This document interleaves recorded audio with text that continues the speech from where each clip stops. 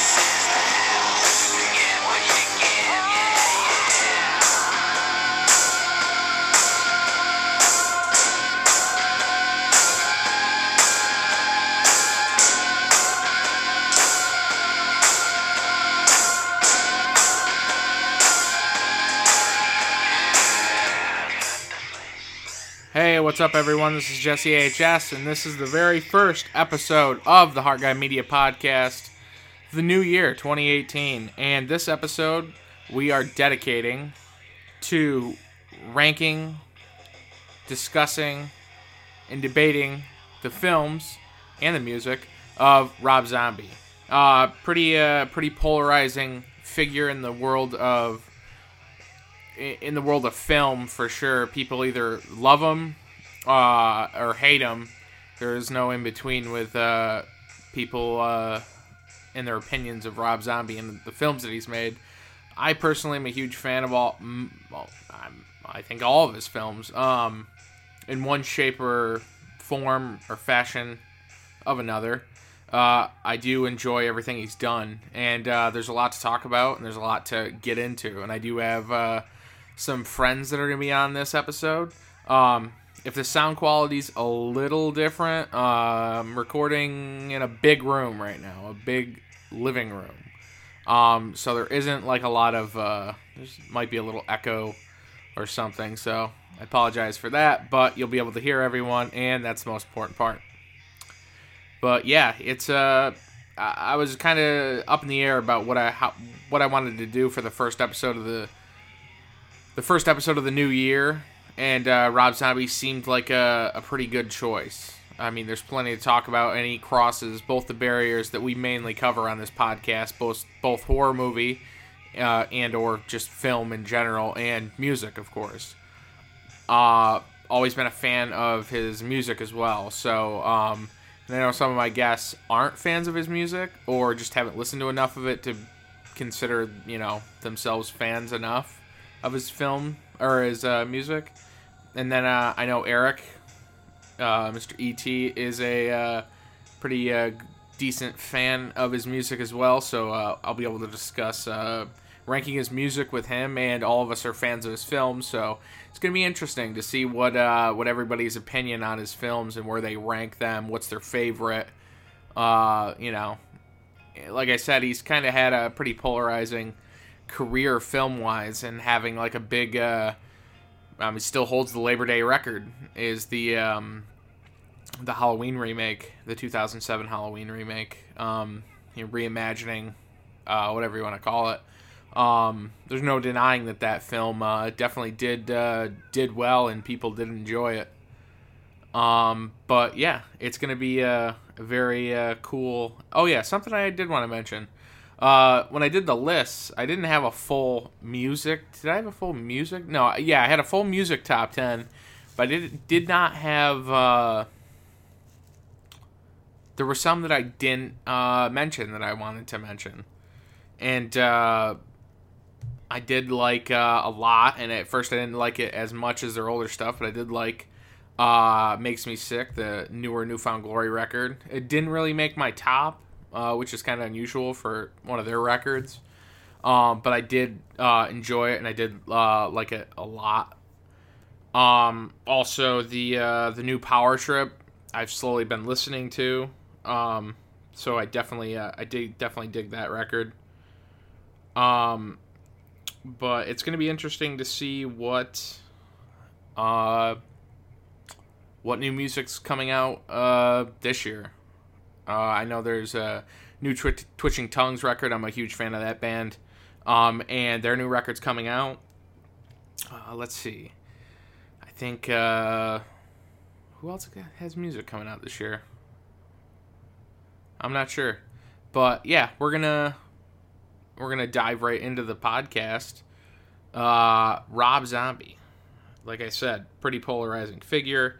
It's going to be real interesting to dive in and see what these delinquents that I have on my show frequently, what they think about him, what their feelings are on Mr. Rob Zombie. So, without further ado, let's kick into it.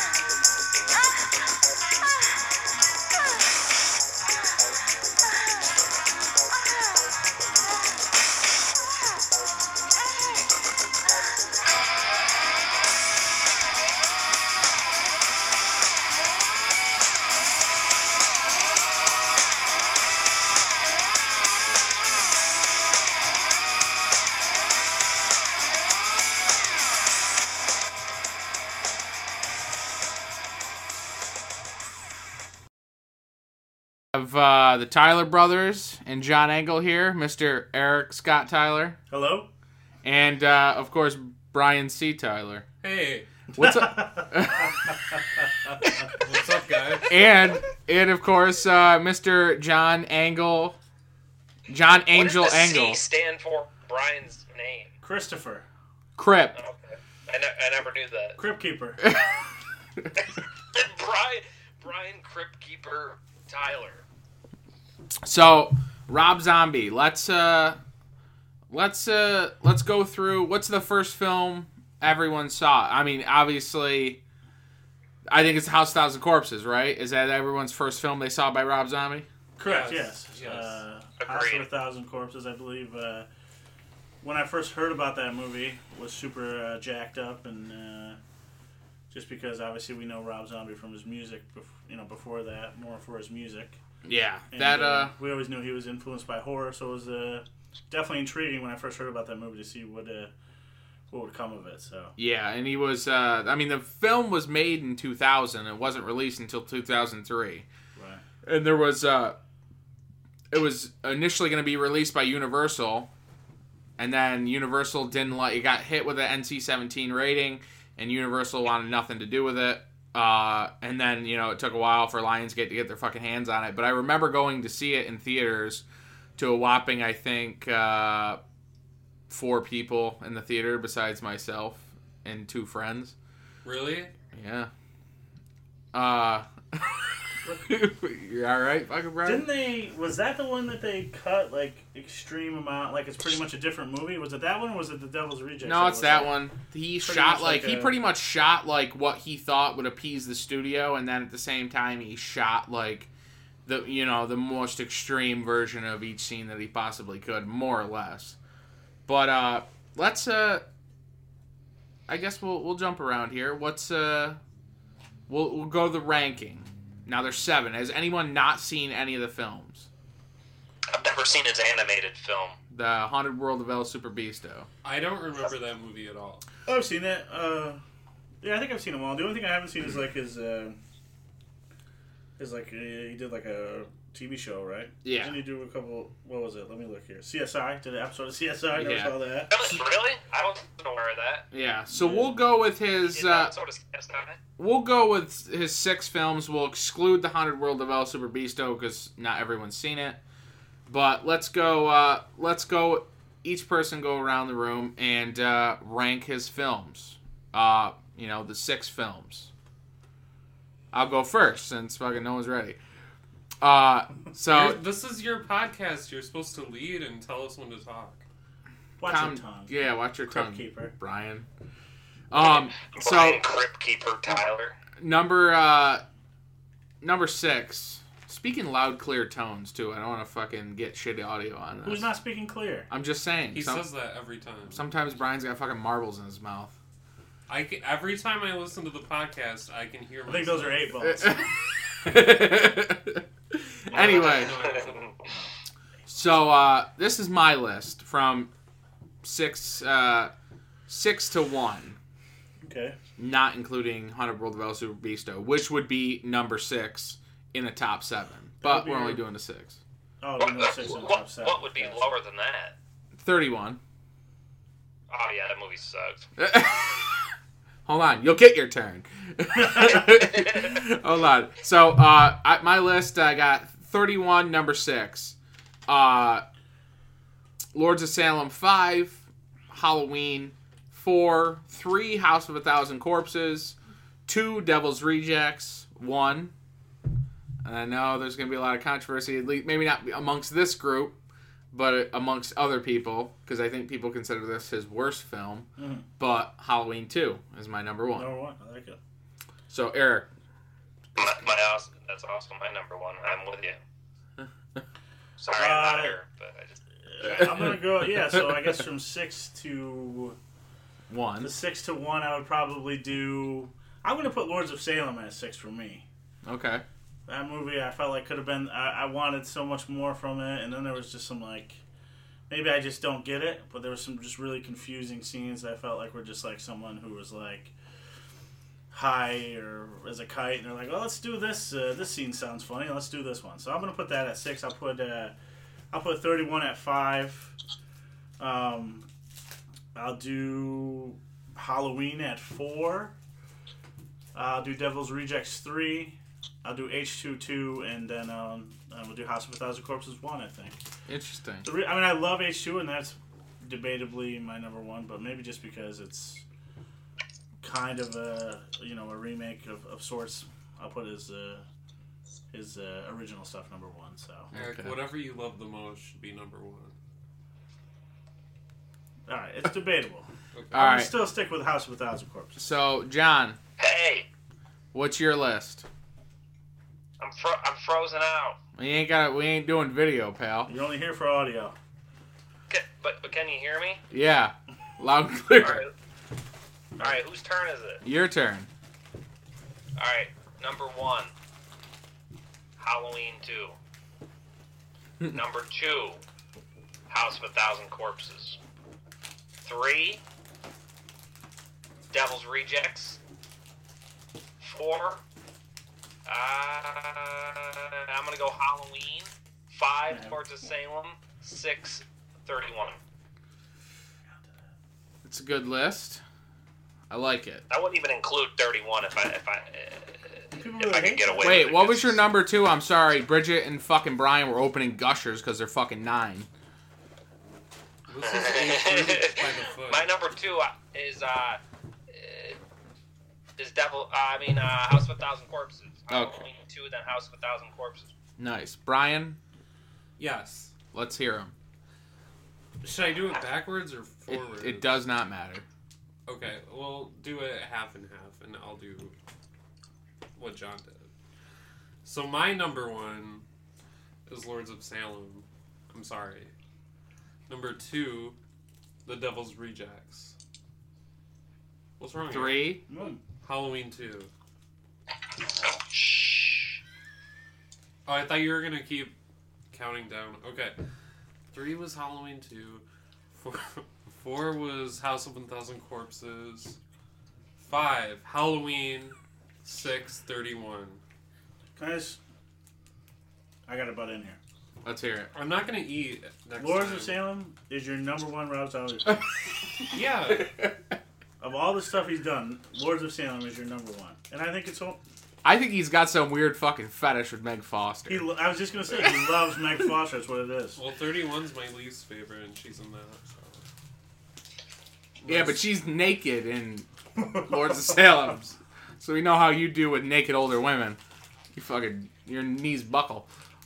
Yeah. Meg Foster would straighten Brian out real quick.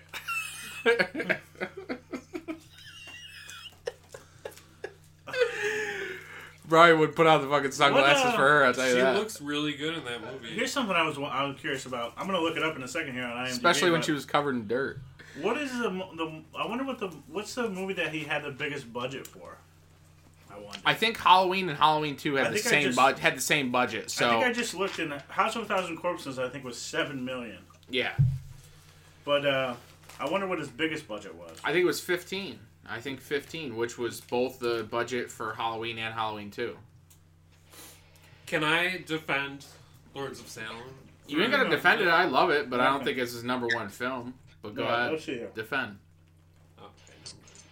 Are you gonna defend? Well, come on. Explain here. This is the worst defense I've ever heard. This fucking. Come on, quit Lords stuttering, of you Salem, prick. I love witchcraft movies. It reminded me of like Black Sunday mixed with Suspiria, mixed with Inferno, mixed with a Rob Zombie movie. Well, that explains it. It reminds me of an Argento film. Sherry Moon Zombie, that's her best performance as Heidi Hawthorne. What? You think it's better than Baby and Devil's Rejects? Yeah, because it's not like... Or House of a Thousand. It's a layered character, and she handles it very well. I love her as Baby, but let's be honest, there's not much to Baby, is there? Are you kidding? There's not much beneath the surface of Baby. She fucking tries to tickle fucking, what's his name? What's the dude's name that has the band? What the fuck's the guy's band name? Oh my god, relax. The actor's name is Jeffrey Lewis. Okay, I'm asking about his fictional or his non character's name. Nobody cares about the actor. So I just looked. Yeah, the Halloween movies. Were Banjo and Sullivan. The Halloween movies were his biggest budgets at 15, but then the studio shit on him after that because. Well, they rushed. Here's the thing. Do you know how much money this has 31 made in its opening weekend? Yeah, like $2,000. $2,000. It didn't have a wide release though. $2,000. It's even not a wide release. $2,000. That's like. It's only made $700,000. So What did? 31. He spent. It says his estimated. It made that much? $1.5 million it cost to make. Lord of Salem, $2.5 million. Yeah, but he crowdfunded that. I'm just wondering what the budgets and how much they made. So hold on. Well, before we go any further, I want to discuss this. He's single-handedly responsible for reviving the career of Bill Moseley and reintroducing, him and Sid Haig to people who, those guys, without the Rob Zombie films that they've been in, I don't think they're as active as they are in the convention circuit they are now. Oh, I don't think they would have gotten as many jobs as they have gotten since, House of a Thousand Corpses on. Anybody honestly would have known who Sid Haig was because, a lot of his stuff, like Spider Baby, right? Which, that was ages ago. Yeah, exactly, ages ago, and he was in a lot of stuff. But I definitely agree with you. Like, I love Moseley and I love Haig, and I think they're very talented. But obviously, I'm sure they would even say themselves that he revived them. I mean, or not revived. I shouldn't say that, but look at all the movies you saw Bill Moseley in after those. Oh yeah, he was in 900 things after that, and I honestly can't say it's a bad thing, right? And I'm not at all. I mean, because obviously Bill Moseley had tons of credits before he started doing. He started doing Rob Zombie's films, but they definitely like that. Character of Otis Driftwood definitely brought him back in the fold as far as being at the forefront of the genre. I mean, he's a lot of actors like. We lost. Hey, you're back. Sorry, I had to take a brief pause to admire Rob Zombie's work. So he gave Karen Black her last great horror role, right? She wasn't in very many horror movies after and that. not even just, like, there's other people. You say Ken Foray. He has Ken Foray in a lot of stuff. Yeah. Meg Foster. He's used Berryman a few times, right? He's a resurrector of Nothing Happens.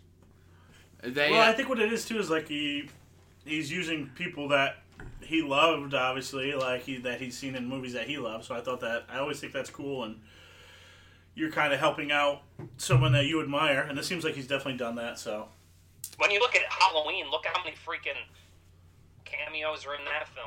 Udo Kier, Ron Howard, brother. No Yuli Lomo though. No R.I.P. He threw Danielle Harris in there. I mean that resurrected her career. Yeah, I mean she's Brad Dourif, yeah. I mean D. Wallace. Who's Yuli Lomo again? He's that director that we were. That's a separate podcast. Oh yeah, he did like the Black Dahlia. That's a whole. Not the De Palma movie, but he did a Black Dahlia movie. And of course he did DC killers. Sniper. Yeah. Also, Lords of Salem, I think, has some of the most relatable characters in all of his movies. Not the most entertaining. Brian's been sitting on the Lords of Salem thought. You asked me to defend it, and then you cut me off. So I'm not I'm calm. You're jacking. That's what it is. You gotta take that thing off. Let's talk. I just want to say something about Lords of Salem. I don't want to keep touching on it. Yeah. I think the plot of that movie is rad as hell. Like I think it's such a this mysterious fucking record shows up. They play it. Like everything about it is cool. But I just feel like it was so. I don't know. I just felt like it could have been so much more than what it was, in my opinion. And Dee Wallace, Patricia Quinn, and Judy Geeson, and Meg Foster, they were all fabulous as witches. Well, yeah, it was a cool. I mean, I don't think they. I mean, they didn't have a lot of on-screen time. Like Rosemary's Baby.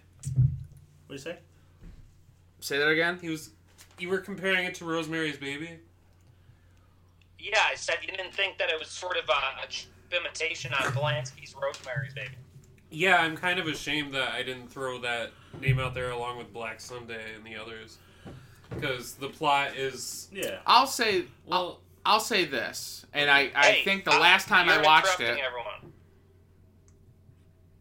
You bastard. Well, you calm down. You're losing. Your fucking house is lit like Clown House right now. Fucking. What the fuck was I saying? The last time I watched it, I rewatched it with you, Brian. And I will say every time I watch that movie, I like it more and more. Right. Yeah, because I didn't know how I felt about it the first time. That's the thing. I like it more and more each time I watch it. Yeah. Same here. And honestly, that might have been... If I'd never rewatched that movie... Because I still haven't watched 31. I haven't rewatched it yet. I watched the one viewing after I bought it, and that was it. I do want to revisit that one, but I will say... The more, I probably have 4 or 5 viewings of Lords of Salem now, and every time I like it more and more. It's great. Eric, I have a question for you. Oh, but it's not hard. Well, what were the other scenes that really bothered you? I know the dildo scene bothers you. Wait, what? Oh yeah. The dildo scene really could you? I don't understand. I don't even recall it. Could you explain it to me why it needed to be in? I can't explain to you why it needed to be in there, but It bothered you though? Could you tell me what it even was? I forget. I don't remember any dildos. I felt like it was just like him, I gotta do something really... Was it like being in Adult World? No, not like that. We're like, oh my god, it was a dildo. No, it wasn't like that. It was just like, why is this happening? And I just don't understand it. And I feel like sometimes things get pushed to a certain level just because you feel like they have to be pushed to a certain level. That whole scene, I just felt, I don't know. I just it didn't make any sense. I feel like that's part of his MO.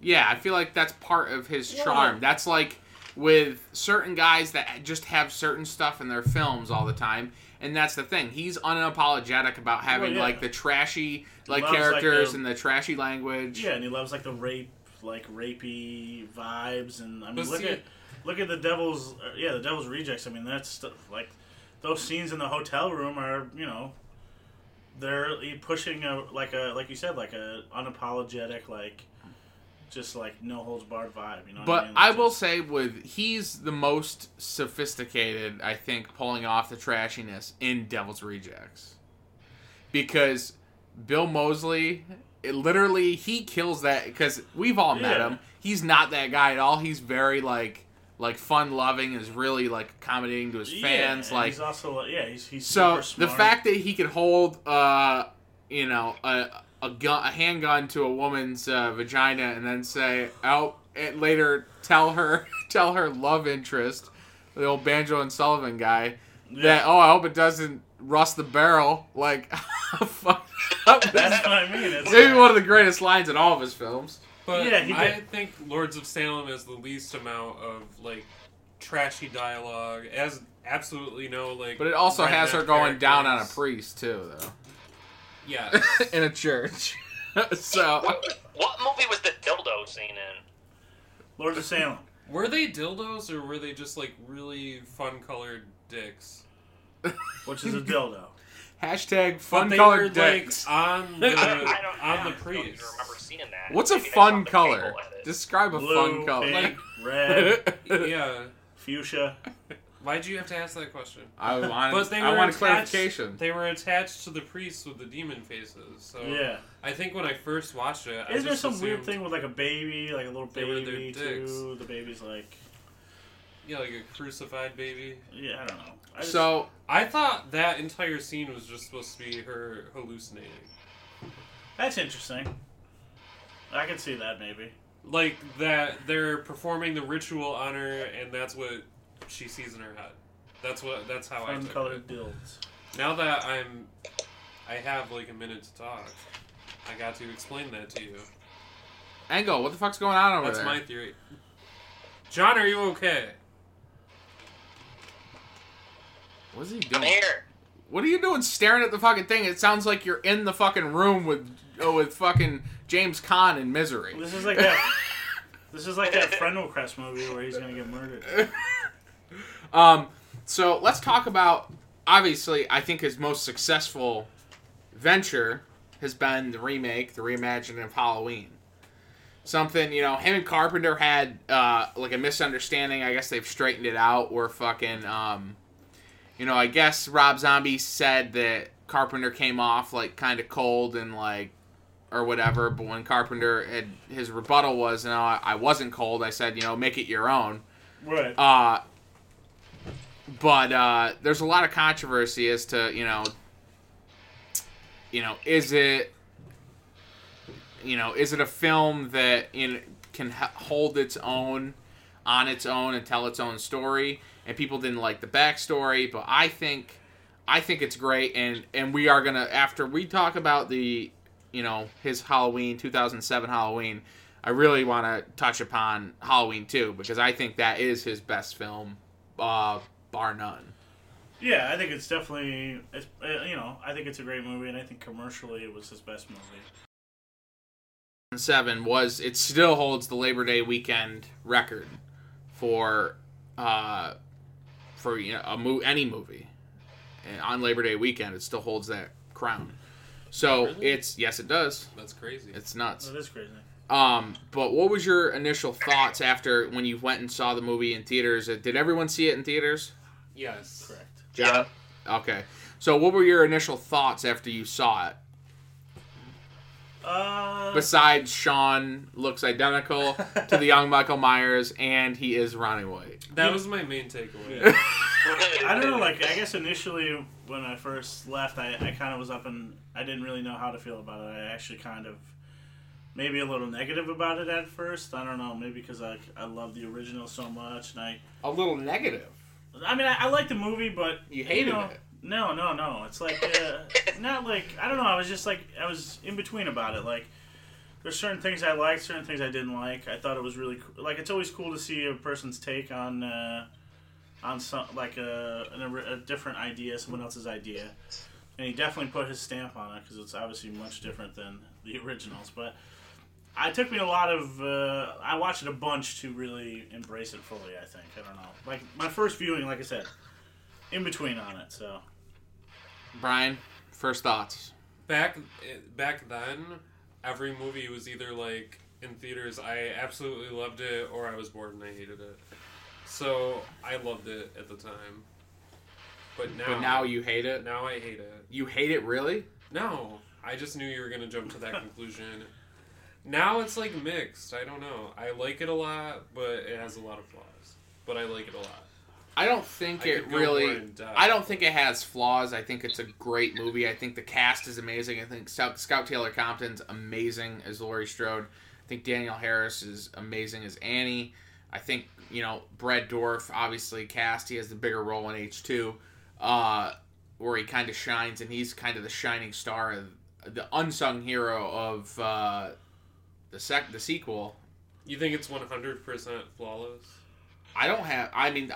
There's nothing where I'm like, he shouldn't have fucking done that. Like, it's his own take. It's a Rob Zombie. It's a Rob Zombie take on Michael Myers. Yeah. I mean, if it wasn't Halloween, if that guy wasn't wearing the Halloween mask, the Shatner fucking Michael Myers mask, it's a fucking amazing film. But because it's tied to that. Well, right, yeah. And I think, I know me personally, and I don't mean to do it, but like I said, when I love the original so much, like, you hold that in a regard, like high regard. So but does it affect how you feel? It never takes away from anything else. Like, it doesn't take away from the original Halloween. No, yeah. With me though, like, at least the last couple times I watched it, I think the first half is really good. It's like pure Rob Zombie, like his take on how Michael Myers grew up, and it's really interesting, I think.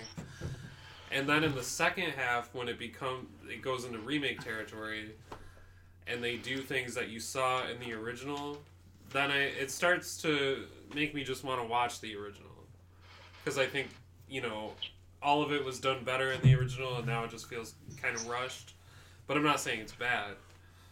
I think no matter what, it reignited the love for the Halloween franchise, and it reintroduced Michael Myers to people who hadn't seen him before. People who knew, they knew what Michael Myers looked like. They knew the mask, they knew the movie Halloween, but they didn't know the character. And I think it probably reintroduced a lot more people into the original franchise.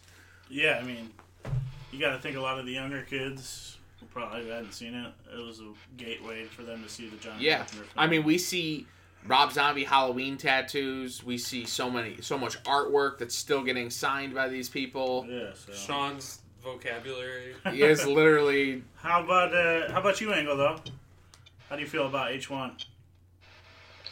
Honestly, I feel the exact way Brian just described, as far as I really like how Rob put his own stamp on the film for the first. It's probably honestly even longer than the first half. It's probably like the first hour of the film is just the backstory and then his escape from the asylum, and then it's really only sort of like the last, 35, 40 minutes are Laurie Strode and her babysitting, and then really, like Brian said, it gets into direct comparison to the original, because it's after that whole backstory, that whole asylum piece, it's really just a retelling of the exact story from Carpenter's film with the three babysitters.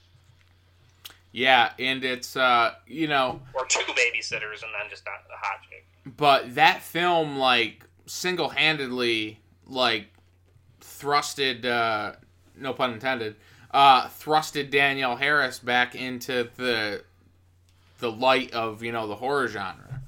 Because after that, she's obviously in the sequel. She's in, Hatchet 2 and 3. Hatchet 2 and 3. She's in, was it Blood Night? Yeah. Blood Night. Blood Night. She's in Stakeland. Laid to Rest 2. Laid to Rest 2. She went on a rip after that movie came. She directed a horror film? Yeah, Just Friends.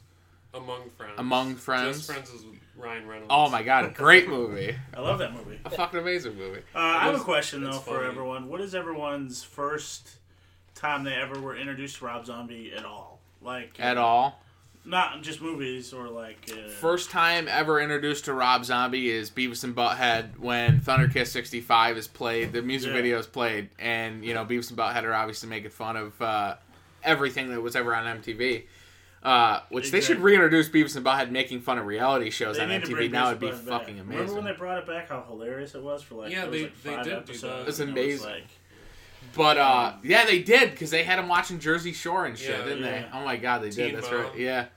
So it was definitely that, and then like finding out, and then seeing White Zombie in Airheads. I became obsessed with Airheads at a young age. You know, '94. I was still relatively young, but I remember seeing that. I was like, "Fuck!" I was like, "That band's fucking awesome." And then obviously when he put out Hellbilly Deluxe in '98, it was all over. It was all over the radio. Yeah. Like, you know, the Living Dead Girl and fucking Dragula, and the music videos were, you know, on Music Choice and all that shit. So that's when the late 90s is when I really dived into, you know, his musical work. So as soon as I got announced that he was making a film, I was all in. How many horror movies was Rob Zombie on the soundtrack of in the late 90s? A lot. Right. Well, fucking Living Dead Girl was in like 12 movies. Yeah. And an episode of Angel. Really? My first... When I was first introduced to Rob Zombie, it was because Eric listened to Rob Zombie. Because back then, I think I listened to like R&B music. TLC, Keith Sweat. You know... Yeah. SWV. I don't remember it. Because R&B was really at its peak in the 90s. I know, like, none of your listeners can relate to that at all. Why do you say that? Why do you try to... Because I'm pigeonholing. I'm pigeonholing. I heard that guy in I thought this Portugal was a place is a where big we fan can put people in a box and not be TLC politically correct. So you were introduced through me, you're saying? Yes, you... You're welcome. And I remember telling Was it him- really Bride of Chucky, though? Because you Was know what you Bride? were I fucking didn't all say about Bride. Alexis Arquette in that. Wait, La no, I see what Petite you're Morte! saying. Let me fucking talk. And we have a BT meltdown! I have a cute little story. All right, let's hear it. Were you wearing black Shut webbings the fuck on your hands? up, Jesse. Or I'll never come back to your podcast again. Well, it's fucking impossible to get you here on time anyway, all right. dick. Eric picks me up. Well, either way, go. Okay. I don't even want to tell my story now, but I'm going to. So Eric always used to tell on me if I watched anything with like swearing or nudity in it, or listen to anything with cursing in it. We're brothers. So when I heard Dragula, and Eric was listening to it, you know how lyrics didn't have to make sense to you when you were a kid? No, you just and sung what you heard. assumed, yeah. So I thought he said, dig through the bitches. And I told on Eric, and now that's the end of the story. That's a great story. I was I don't know if I wrong. ever There got in was trouble no for that. I swearing. can't remember. He didn't get in trouble. Our parents He were didn't very... get in trouble because they were there, and they were like, that's not what he's saying, Brian. Our parents were very... they weren't too... They let us get away with a lot, I'd say. So, especially when it came to watching movies and music. I was pretty... Yeah, my parents didn't give a fuck. how about you, Engel, though? What was the first time you ever were introduced as Rob Zombie? Was it Power Man 5000, his brother? Oh, yeah. Power Man 5000? What the hell's that? You ever fucking Worlds Collide, motherfucker? What's You ever seen Lil Nicky? What's the No, what's his honestly, brother's name? I don't Zombie? remember I think so. being exposed to his music at all. I'm sure I heard it in movies. I wasn't really familiar with him as a musician. Obviously I'd heard his name. I didn't know any of his music.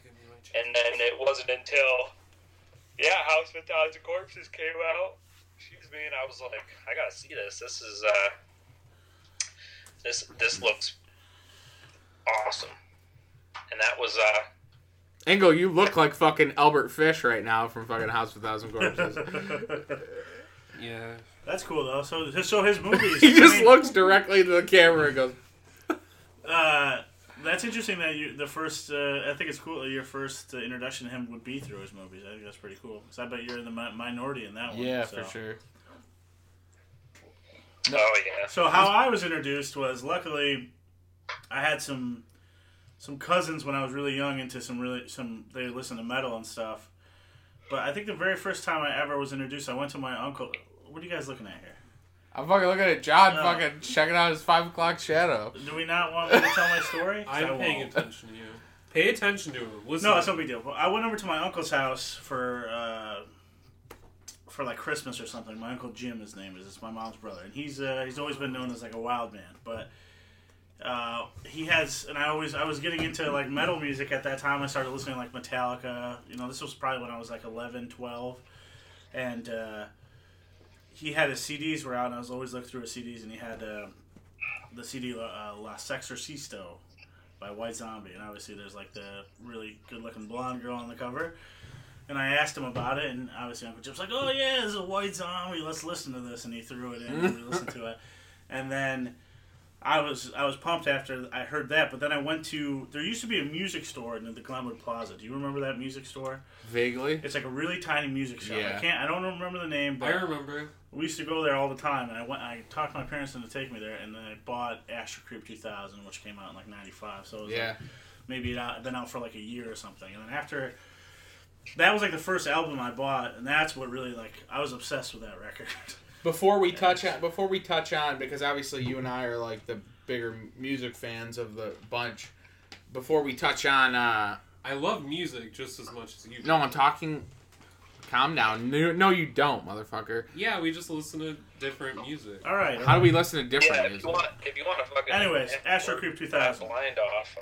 I'll take you. So, what's your favorite album that he's been associated with, Eric? It's Astro Creep 2000 when it comes to White Zombie, and it's definitely, I mean, Hellbilly Deluxe, when that first came out, like, I was so obsessed with, like, because he'd broken off, and he was, like, such a, obviously, his stage presence and, like, what he looked like was so awesome. And I remember that album was, like, huge. Like, people were obsessed with that, and then I remember it was in, like, video games, and you saw it everywhere. Oh, That was probably,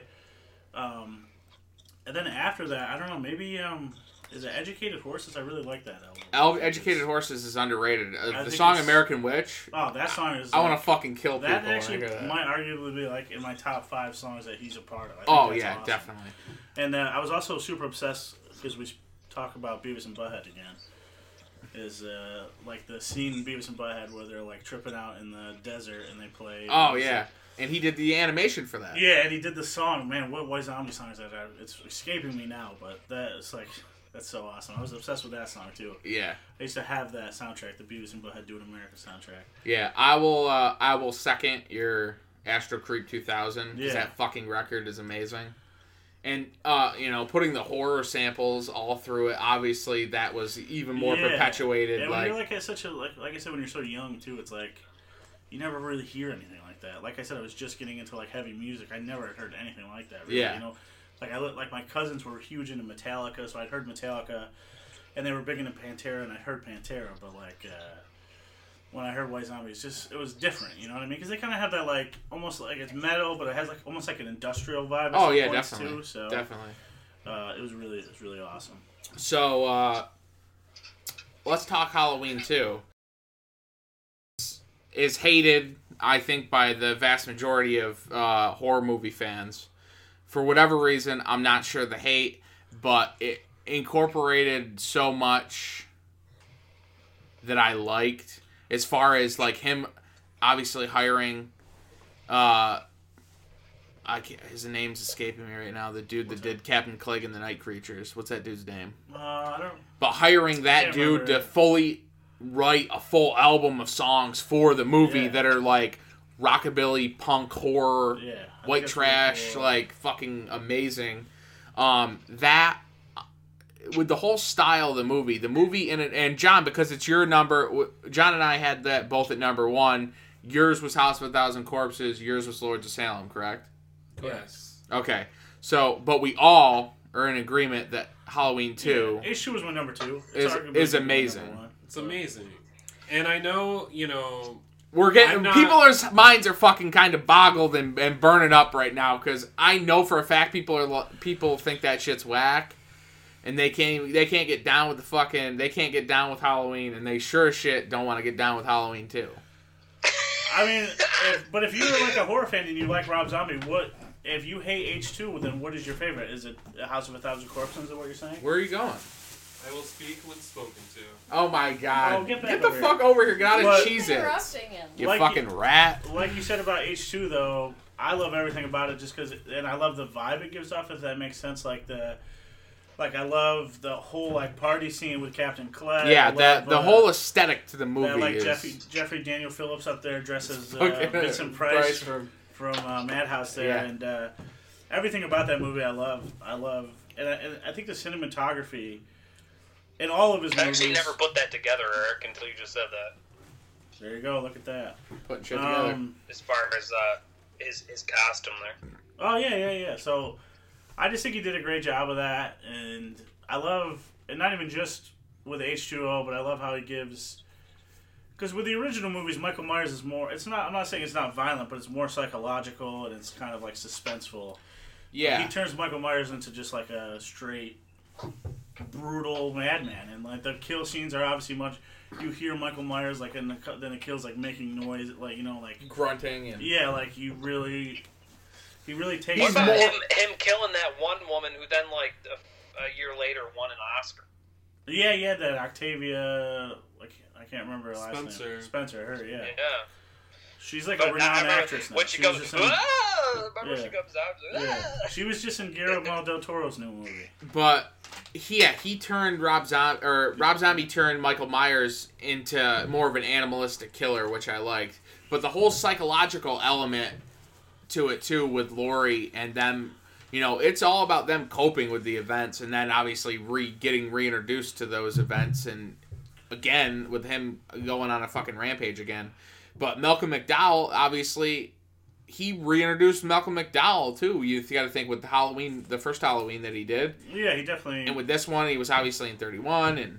Oh, yeah. Started to see him... I know he's, like, had that stint on Entourage. Yeah. So I don't know definitely... if that was before those movies. I don't even know the timeline. He resurrected him, too. Even though he stubbed my boy Brian here.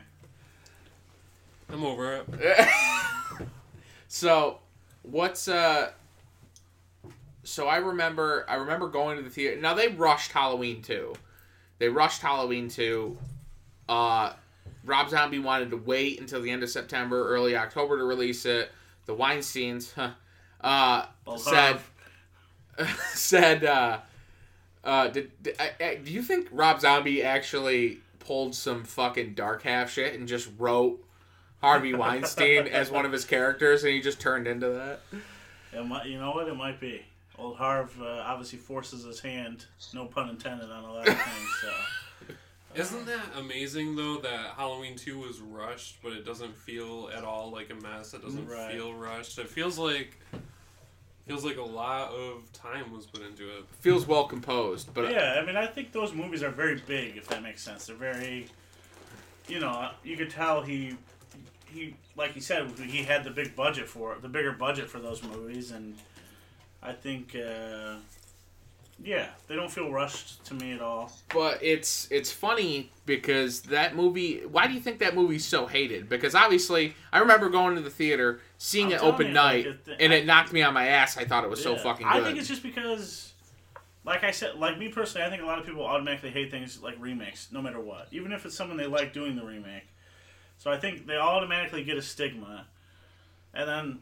I mean, that's just what I would think. I don't know. And then when you take a remake and then you turn that into your own sequel as well, I think it's twofold. I think it's because it's a remake, like Eric just said, and the fact that I think people just have it out for Rob Zombie. People that's true. Shit on anything he makes without fucking watching it. Well, just like in any scene or any community, like the horror community has people who are like elitists and only want to stick to originals or only want to watch really obscure stuff. So, he kind of, not to name names here, but so maybe that could be part of the stigma that it Shout out to Dan. So people also hate when they try something different in a franchise. They'll bitch and say they want to see something different, and then when they get it, they're like, can't we just go back to the simple days? Yeah, like that's if that movie was... Same thing with music, too. Yeah, if it was shot for... scene 100% agree with that. If it was scene for scene an identical, remake, people would bitch about that, too, so... I thought it was brilliant how the only portion of Rob Zombie's Halloween 2 that takes place in a hospital is a dream sequence, whereas Carpenter's or Rosenthal's Halloween 2, the entire thing took place in the hospital. Yeah. Right.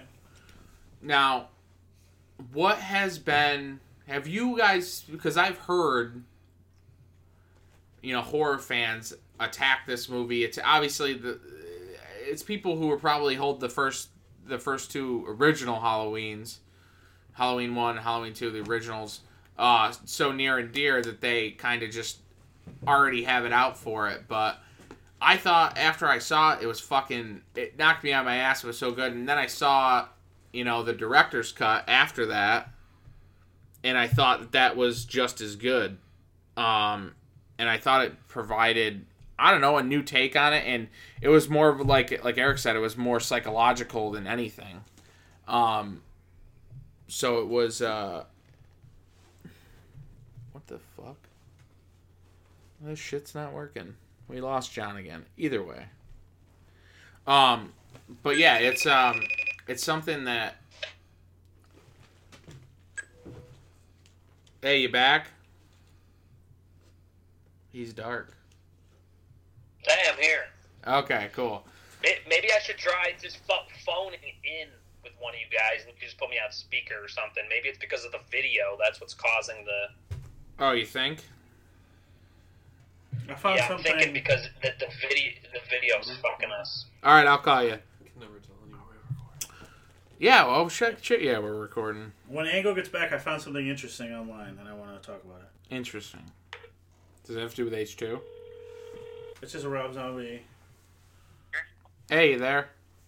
Okay, I think this is going to work better. Okay, cool. So I found online, this is from 2016, Rob Zombie ranks his movies, actually. Ooh, this is top 5. This is interesting. Mind you, this is before 31 came out, so... That'd be last. So these are his top 5 that in his eyes. I'm not going to read like his explanation, but just a quick... At number 5, he puts House of a Thousand Corpses. Wow. At number 4, he puts The Devil's Rejects. Wow. 3, he puts Halloween. 2, he puts Halloween 2. And then number 1, Lords of Salem. Wow. Brian just gave us the Sammy Sosa fucking chest fucking pound. So it looks like Brian and Rob both feel like Lords of Salem is his best work. That's pretty interesting. I was trying to find out. That's what I was looking for. It was like what he felt of his movies, and it appears that old Lords of Salem number 1 in his eyes. Devil's Rejects are at 4, and House of Corpses is 5. So yeah, I know he has a different perspective. He's not very proud of House. He had a bitter experience, though. You said on House, right? So that yeah, he went through hell on that one. Lords of Salem, I know he had the most creative control over. Yeah, so that's probably... I mean, he obviously has a different take because he's coming from a filmmaker perspective. And he's looking at it from like probably like shooting and then like all the financial stuff and like meeting with everybody like when it comes to studios. So I bet he's looking at it from maybe that perspective too. In Halloween 2, he probably ranks higher than, the original. But yeah, it's Halloween 2. Obviously, there was... that's where the Weinsteins really fucked him and made him rush doing it, and the product turned out, I mean, obviously to our liking, but imagine what he could have done if he didn't have to get rushed. He's trashed the Weinsteins because they forced him, they made cuts, they fucked him on that whole process, and he's been pretty vocal about how bad they ran that, and he said he would never work with them ever again too. Yeah, I mean, especially now. I know. No one's lining up to work with them anymore. Yeah, I mean... But I want to hear each one of your... I really want, like, a straight answer, because I really want to try to understand how someone could watch that Halloween 2 and not look at it... I don't know. It's hard. Like, does anybody have any insight, do you think, why that movie is so... If you take the Michael Myers aspect out of it, I think Danielle Harris puts on maybe her best role. But I think that's the issue, like we said, though. I think it's because, in my opinion, the only reason why you would hate that movie is because you're such a fan of the original and you don't want to touch... Or you have some sort of personal... You hate Rob Zombie and you're not going to support anything he does. I mean... Yeah. A lot of people really, are crazy about their hatred for Rob Zombie. Like, it's weird. I could never hate a filmmaker as much as people seem to hate him. Or as much as Sean seems to hate Melissa McCarthy. Like, no offense, Sean, but it's like, what is going on in your life where you have so much hatred for, like, a celebrity that you've never met and they've never done anything to hurt you or anyone else? But that's the world we live in too. Especially when it comes to, like, you know, the art, like, entertainment business, or like I said, in any community, and like with the social media, like, people hate just to hate. So that's the only thing. I can't come up with any sort of good explanation of, like, a scene or anything like that would make me, that I could say that why there's, like, a specific reason why you would hate that movie. Yeah. Now, The only insight I can provide, there's just something I had read at some point. I know that a lot of the traditionalists were upset about the fact that Michael was unmasked, you know, for portions of the film.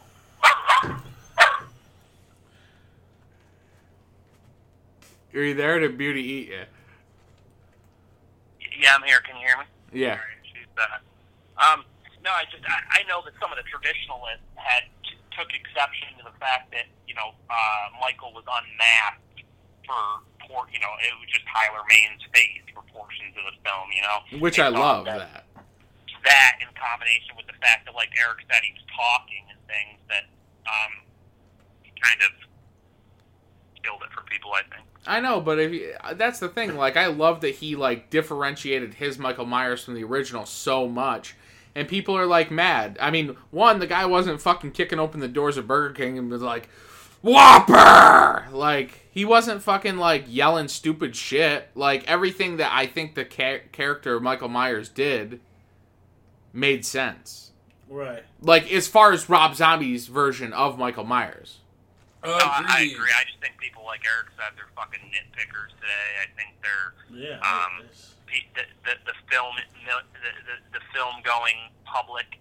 They're fucking, everyone's you know, an armchair critic. Everyone's a cynic now.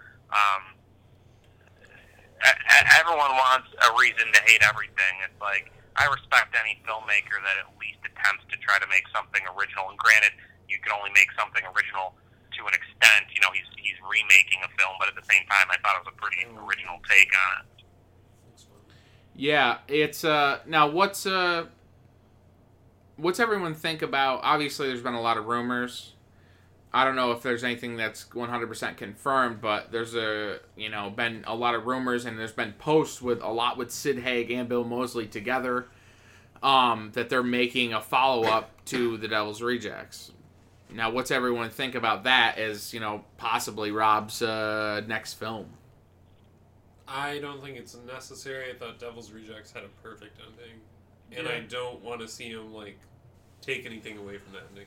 Because to go back and say that is it okay to give away spoilers? We're assuming everyone's seen Devil's Rejects. Yeah, if you haven't by now, I mean, you've had fucking almost Stop 13 right now years. and go watch it, and then come back and listen. Exactly. But to go back and say that they survived at the end of The Devil's Rejects would kind of cheapen that ending for me big time. The ending was like... I don't know if it would cheapen it, because that's the thing. For me, if they bring him back, I'll be okay with it. You want to know why?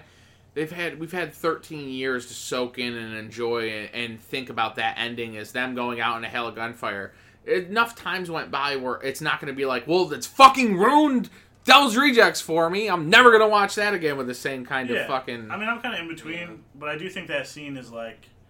Just it's like Skinnerd and like so epic. Oh yeah, that is one of the best. It's like an epic ending, and like I will say it would take away from it, but again, I'm not gonna like. I love that hate this movie now because, but I do think maybe I'd rather see him try to tackle another original idea. But I mean, his last two original ideas, it seems like some people don't. You know, people hate 31 and you know, I didn't think that Lords of Salem was.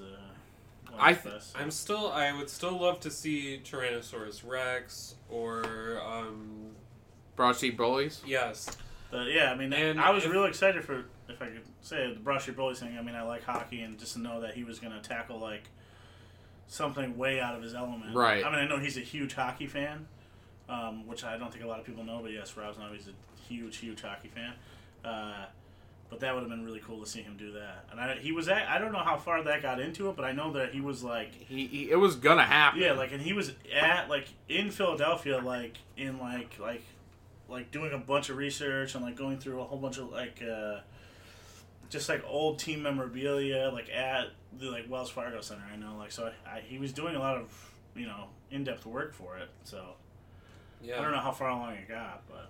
I mean, if he can't get funding for it, I'm sure he can get If they crowdfunded 31, I'm pretty sure people will put down money for Broad Street Bullies. Yeah. Or for Tyrannosaurus Rex. Maybe I just need to get over it, but I still want to see those. I mean, I'm going to support anything that we can get Haig and Mosley and anybody into. Obviously, I want to see. I want to see those guys on the screen as much as possible. So Sherry Moon is baby again. John, what's your thoughts on the possible follow-up to Devil's Rejects? Well, I just think that Rob is in a precarious position in his career right now because I think 31 was universally canned by everybody. It kind of even left the most hardcore Rob Zombie fans a little bit jaded, and so I think he's got added pressure on him now to create something. Yay! Trying to podcast here. Maybe that's why he's going back to the well. That's exactly I was gonna say, why maybe he's just back going to to the old something well he thinks. because it's a proven commodity. I think that of all his films, those have been not necessarily by us, but you know we love them too. But those have been his most universally acclaimed films. Have been particularly Devil's Rejects. I think that that's a surefire way to attract his to regain his fan base. I think obviously we're always going to support anything he does. We're going to go see it. He's one of the only original people in the genre. I find it. I know we kind of reiterated this earlier, or I'm going to reiterate it now, but we talked about it earlier about how you weren't ever introduced to his music really, and you're a big Rob Zombie fan of his films. And I think it's funny because I don't know if I would have found his films eventually, but I definitely wouldn't have been as in tuned with him if it wasn't for the music. So it's really interesting that you would stumbled upon him and you're such a fan of his films without being a music fan of his. Yeah, I just respect anybody in obviously the horror genre is a pretty beloved genre of all of ours, and I just respect anybody who's attempting to do anything original in that genre. And everyone people argue that and say, well, he's his big breakthrough is remaking a film, whatever. But I just think that there are, love him or hate him, there's very few of the Adam Greens or the Rob Zombies, the guys, the Alex Ajas, the guys that are actually trying to breathe some life into the modern horror genre. So I definitely respect him for that. Yeah, I mean, so I guess, well said. If we'll end this, we'll each person saying their favorite scene in any of his films. Brian, favorite Come scene. back to me. I gotta think. Okay, Eric, favorite scene in any of his films. I gotta say probably the party scene in H2O with Captain Clegg playing. H2O or H2O. I'm sorry, H2O. That's probably just. I know it's not maybe a really important scene, but I just think it's a really cool. It's got a good vibe to it. Awesome part of the movie. Other than that, maybe like some of the banter scenes in The Devil's Rejects when it's just the three of them, like just with the dialogue there. I think the dialogue in that movie and the one-liners in like Devil's Rejects is kind of what makes it. Like not makes it, but the way they deliver, the way Sid Haig delivers, and the way Mosley delivers on, like you were talking about earlier, with just some of his one-liners. So that was probably. I just love watching those guys mesh well as actors and the hilarious dialogue, and it's almost like they're saying the most fucked up shit, but it's like still. It's like almost lighthearted at the time. You know what I mean? Like, yeah. It's wicked messed up, but you're almost like you're laughing. Because Bill Moseley's so like he's actually, besides when he's like goes crazy, he's pretty like soft spoken. So to hear him be like, hope he doesn't rust the barrel. Like, exactly. And then maybe my honorable mention will be the golden shower scene in H2 because that girl is smoking hot. Yeah. Even dressed as Tim Curry. Oof. John, favorite scene in any Rob Zombie film?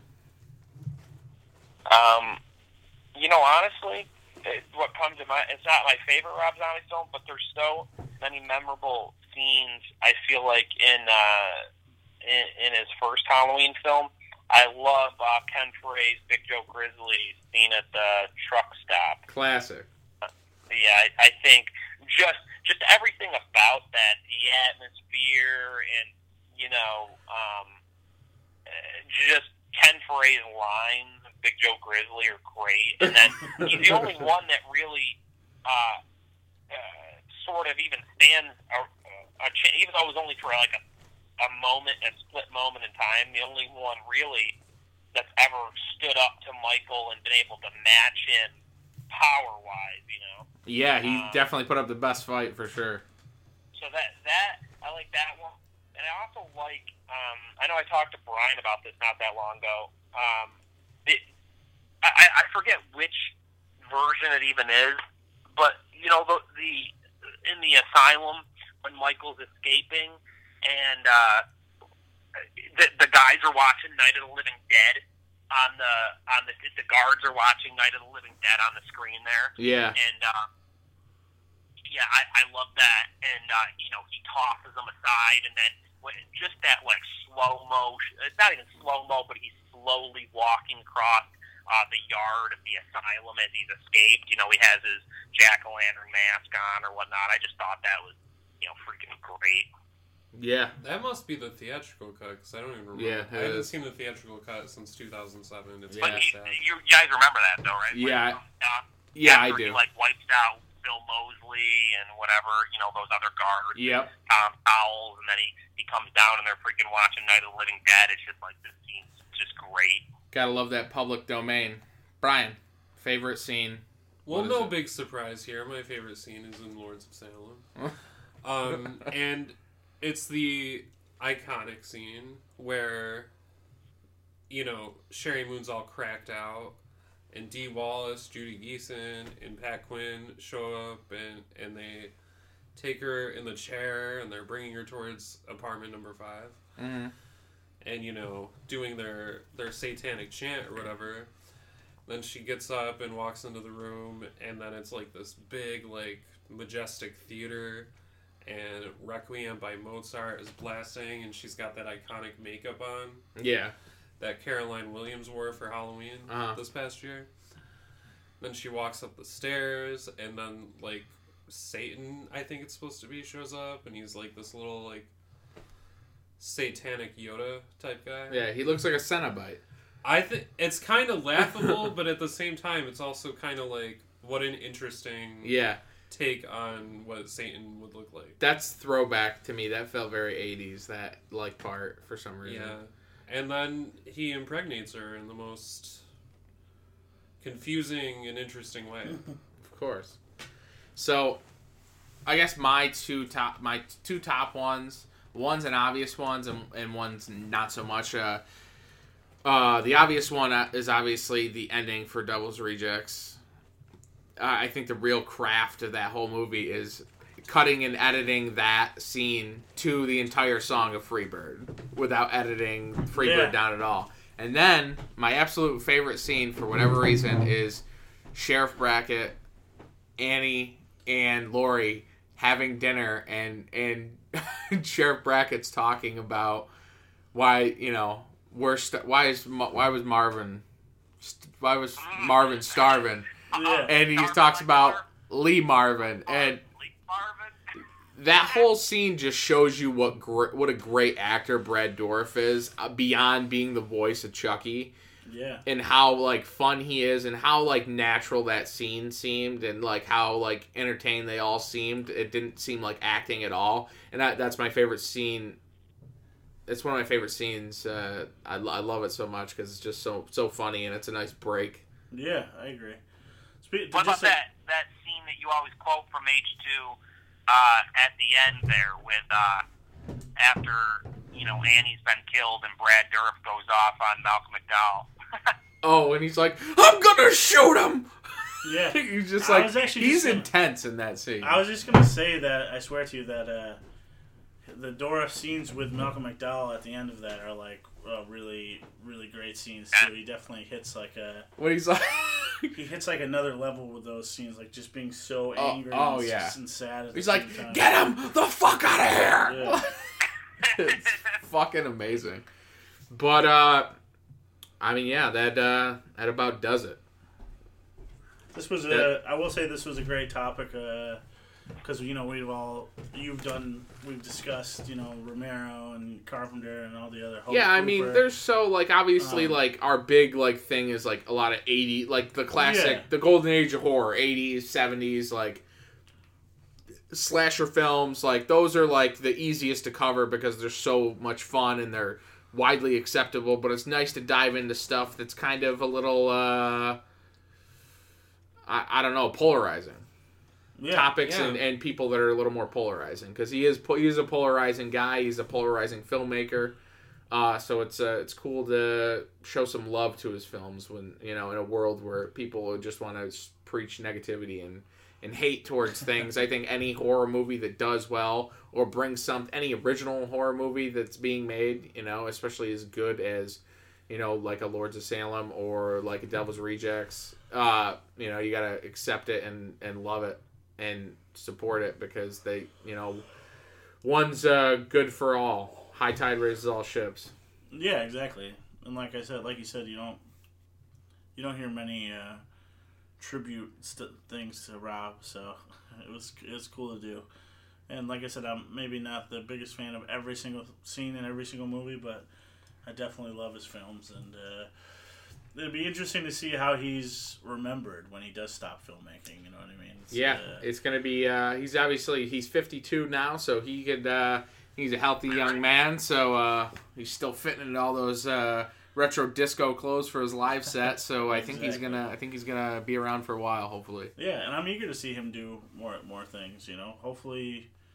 Like Engell said, he's in a kind of a weird situation right now where he's crowdfunded his last two movies, and he, his last movie was not really a success commercially. I feel like you'd have to be I feel like a lot of the really big Rob Zombie fans love it, and it actually did do well as far as video sales. Lords of Salem wasn't crowdfunded, was it? No, I don't. No, I meant it was the last one. I'm sorry. Oh, that's okay. But nevertheless, guys, thanks for doing this. I could talk for another hour about Lords of Salem, guys, but I won't. So if you want to do a part 2, Lords of Salem, part 2. Yeah. BT breaks down Lords of Salem. Jesse and I are going to do a commentary. I'll do a commentary with you. Let's do a Lords of Salem commentary. I'm down. Let's do it. You got to actually come over and see me more than once every 3 months, though, bro. I'm right down the road. Instagram, @BrianTheReckless. Yeah. Yeah, I keep forgetting to tell you guys that. You would love my Instagram page. I'm Brian the Reckless, named after Reggie the Reckless. From Friday the 13th Part 5. Well, I didn't think you would have to tell them. And you can find Eric Scott Tyler on Instagram @EricScottTyler. Eric Scott Tyler.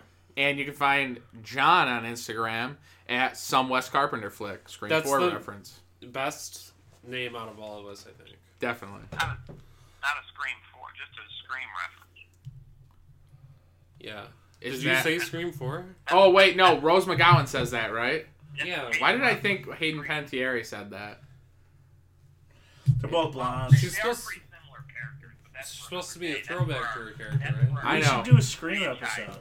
Oh, we definitely got to do it. That's going to be one where we're all in the same room together when we cover the Scream franchise. Movies. That'd be awesome. That'd be fun. Found them. Absolutely. We probably could get David Arquette to show up. Part 3. Yeah, Part 3 is Brian's favorite, right? I can't wait to rip apart Rose McGowan.